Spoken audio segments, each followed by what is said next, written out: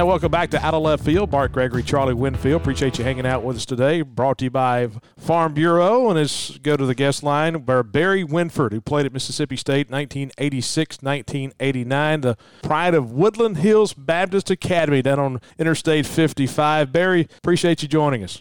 Yeah, good to be with you guys. Hope everybody's doing well. Barry, I look back at 1986 to 1989, and you look at the mass of talent on campus at that time, and so many people will tell you during that time frame, 87, 88, 89, you may have had as deep of a talented roster as any time in Mississippi State history. And, hey, Charlie and I both know how baseball guys are. When you look around the locker room, you see a bunch of guys who are very talented and have very big egos. I've been told by more than one person that you were kind of the glue to that team. How hard was it getting everyone to pull in the same direction when you've got so many big egos sitting in that locker room? You know, I don't know if there's anything that was overly specific about how that team pulled together, but we came out of course, coming out of 85, that was a very special group of guys. And then, 86, we had a lot of guys that played on that team, and they saw how that 85 team did things. And then, of course, that just picked up the recruiting. And, I can remember when P. Young and Richie Graham came on their recruiting visits. It was an easy, the way that team meshed together, the chemistry we had in the locker room, there was a lot of back and forth, just banter with each other. No one took it too serious. For example, we still have a chat room that guys from 86 and 89 are on that little chat room, and we're on it constantly, still taking digs at each other. It was just a unique group of guys that had great chemistry. And, of course, look, Coach Polk had his personality. He was not overbearing, but then you had, Pat McMahon that was kind of a little bit of the enforcer. We had great coaches that, let each team kind of develop its own personality, and I think that's what made those teams successful. Barry, when we look back at your career, one of the things that I will always remember is the line drive to right field that drove in Brad Hildreth that won that first game in the SEC tournament in 87, a tournament we arguably were lucky to be in. And then obviously I think about the 89 season, and one of the things Bart and I talked about, the fact that you had 40 stolen bases in your career as a catcher. When you look back on your career, what is that point of pride? What's that thing that kind of sticks out to you as one of your biggest memories? Well, of course, that 87 team, that was again a team that I think we won 15 games in a row. And then if you'll remember, Nelson Arrieta caught a line drive off the face against Mississippi College. And, of course, he was having a phenomenal year. He was kind of the ace of that staff. And then the very next night, I get run over at home plate, get a broken jaw and a subdural hematoma. So back-to-back nights that both of us got put out of commission for quite a while, and the team kind of, not because we were out, but we kind of started struggling a little bit. I can remember we went into the second to last weekend series against Kentucky, and we struggled against Kentucky. It's the first time I saw Coach Polk literally show anger. There was a long bus drive home. When we got home, he stood up in the front of the bus. He said, "If I see anybody on this field the rest of the week, you're off the team." So we didn't even practice that week before we went to play Alabama. We swept Alabama, got into the SEC tournament, and then obviously had an incredible tournament run. And opening up against really probably the number one team in the country, Derek Lilliquist and Chris Carpenter on the mound. And to win that first game, of course, I was wearing looked like a football helmet to protect my jaw. And, to get that base hit and for us to win that first one. And, of course, there was a lot of heroes during that tournament. Jody Hurst had a phenomenal tournament. But, yeah, it's hard not to look back at that 87 team and how we had that good magical run. And then coming back on the bus when we got to the state line, people lined up all the way to Starville.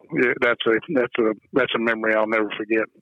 Talking to Barry Winford, played at Mississippi State 1986 to 1989, catcher on those ball clubs. And Barry, when I think of those pitching staffs from that time frame, the thing about baseball, it's amazing. You talk to baseball guys, they have the memories. You talk about not practicing at all that week of that Alabama series. That's the first time I've heard that. But I can guarantee you could tell me right now, if you had a runner at third base and one out, and you had to have a strikeout, and you had Bobby Reed on the mound, what are you throwing? Well, Bobby had a phenomenal sinking fastball because he got a lot of ground balls. He had a kind of a cut fastball, semi-slider. Bobby probably didn't get the credit that he deserves. Bobby was probably one of the best all-around pitchers ever come through that program. And, Bobby is Bobby got drafted by the Rangers, and I did too, and I actually got to catch him in the minor leagues a little bit. So that was kind of a unique deal for us. But Bobby Reed just he didn't walk a lot of guys. He would put it in the strike zone. It's amazing how many guys would hit ground balls. But I would either throw his sinking fastball or his cut fastball slider in that situation. And the thing about being a catcher, too, is you have to be part psychologist, because you look at a Bobby Reed who was very deliberate on the mound, and then all of a sudden you think of a guy coming on the back end like Pete Young. And then you had Tracy Jobs with that good hard breaking ball. What was it like kind of being the psychiatrist with different styles of guys out on the mound, because they pitch so many different ways? Well, no question. The catcher has to be a little bit of a psychologist. You need to know the personalities of those pitchers, and sometimes you have to go out there and you have to pat them on the back. You may have to go out and tell a joke, or you may have to get in somebody's kitchen. One thing about most of those guys, they were so top-notch competitors that you didn't have to get in their kitchen. Those are the guys that they were tougher on themselves. But some guys, you would have to go out there and kind of get them to relax a little bit. Now, Pete Young, that's a whole different story. You just want to make sure that Pete didn't put in somebody's ear. We were playing Auburn, and Pete came in, and the first guy he's going to face is Frank Thomas. Well, Frank decided while Pete's doing his warm-up pitches that he would take a knee as close to the batter's box as he could. And I'm looking at Pete going, he's going to throw one at him. So I ran out and I said, Pete, please do not throw one at him. I said, I can't tackle that guy. You'd be on your own. Pete was all those guys, but Pete was a unique guy. And when you got the ball in Pete's hand, you felt like you had a chance to win the game. Barry, unfortunately, we all grow up and get too old to play baseball. You've become a banker now, Priority One Bank, and there's obviously some uncertain times in baseball games along the way, but uncertain time in the economy right now. One of the things that Bart and I hear all the time now is, hey, there are new programs, there are new loan packages, new government programs for people to take advantage of, and everybody says, what do I do? Who do I talk to? What does somebody do if they've got a small business? Where do they go in this time? Well, SBA, as we're speaking here, I just got the latest guidelines from the Small Business Administrators. All banks in the country are going to step into the shoes of SBA, and we're actually going to be, by default, the SBA lender. So any small business out there right now, there's a paycheck protection plan that's come out that will allow any small business to apply. They can come directly to their bank, and they can apply for a loan. And I'm going to call it a loan initially because that's the way it'll be, that will allow them to keep people on the payroll for the next 8 weeks. At the end of that 8 weeks, if certain criteria met, then the loan will be forgiven, debt-free and tax-free. So it's a great way for small businesses to get access to money.